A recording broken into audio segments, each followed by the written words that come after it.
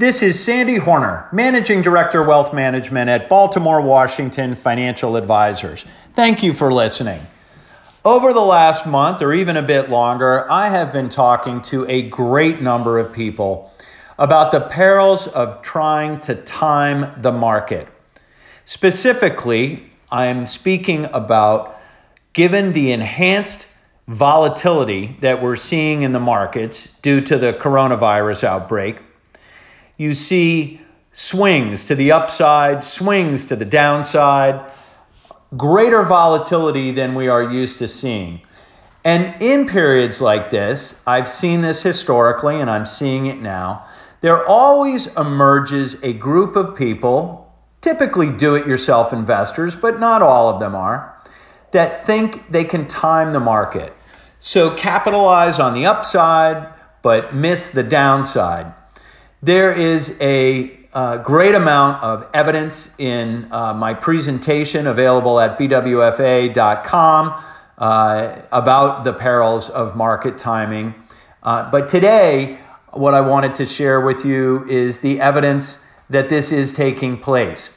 And so I would encourage you, if you fall into this camp, to seek a second opinion. So if you've moved money out of your investments, whether they be stocks, bonds, mutual funds, or exchange-traded funds, for an emotional reason, you really need to get a second opinion. So if you did it just because you were nervous or you were unsure where the market was headed, that's an emotional reason. And I encourage you to speak with a financial advisor for a second opinion. If you took money out for expenses or some other logical concern, then that's a different story. But what we're seeing is a lot of emotional behavior given the turbulence in the markets. And here's the evidence that backs that up.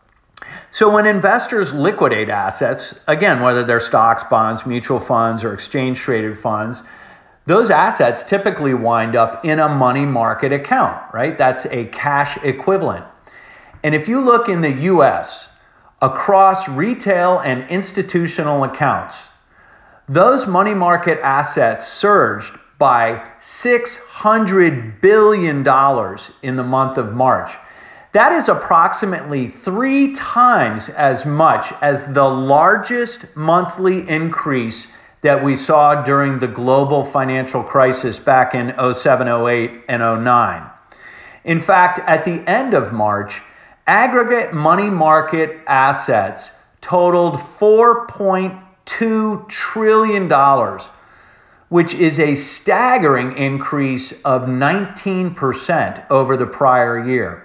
And again, that figure exceeds the $3.9 trillion money market asset peak during the global financial crisis in January of 2009.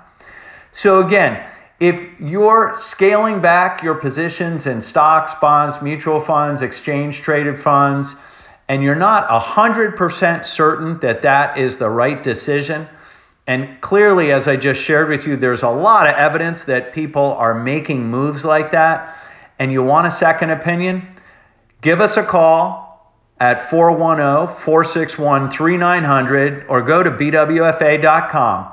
We'll be happy to have a deeper conversation with you. There's no charge and no obligation on your part. Thank you for listening.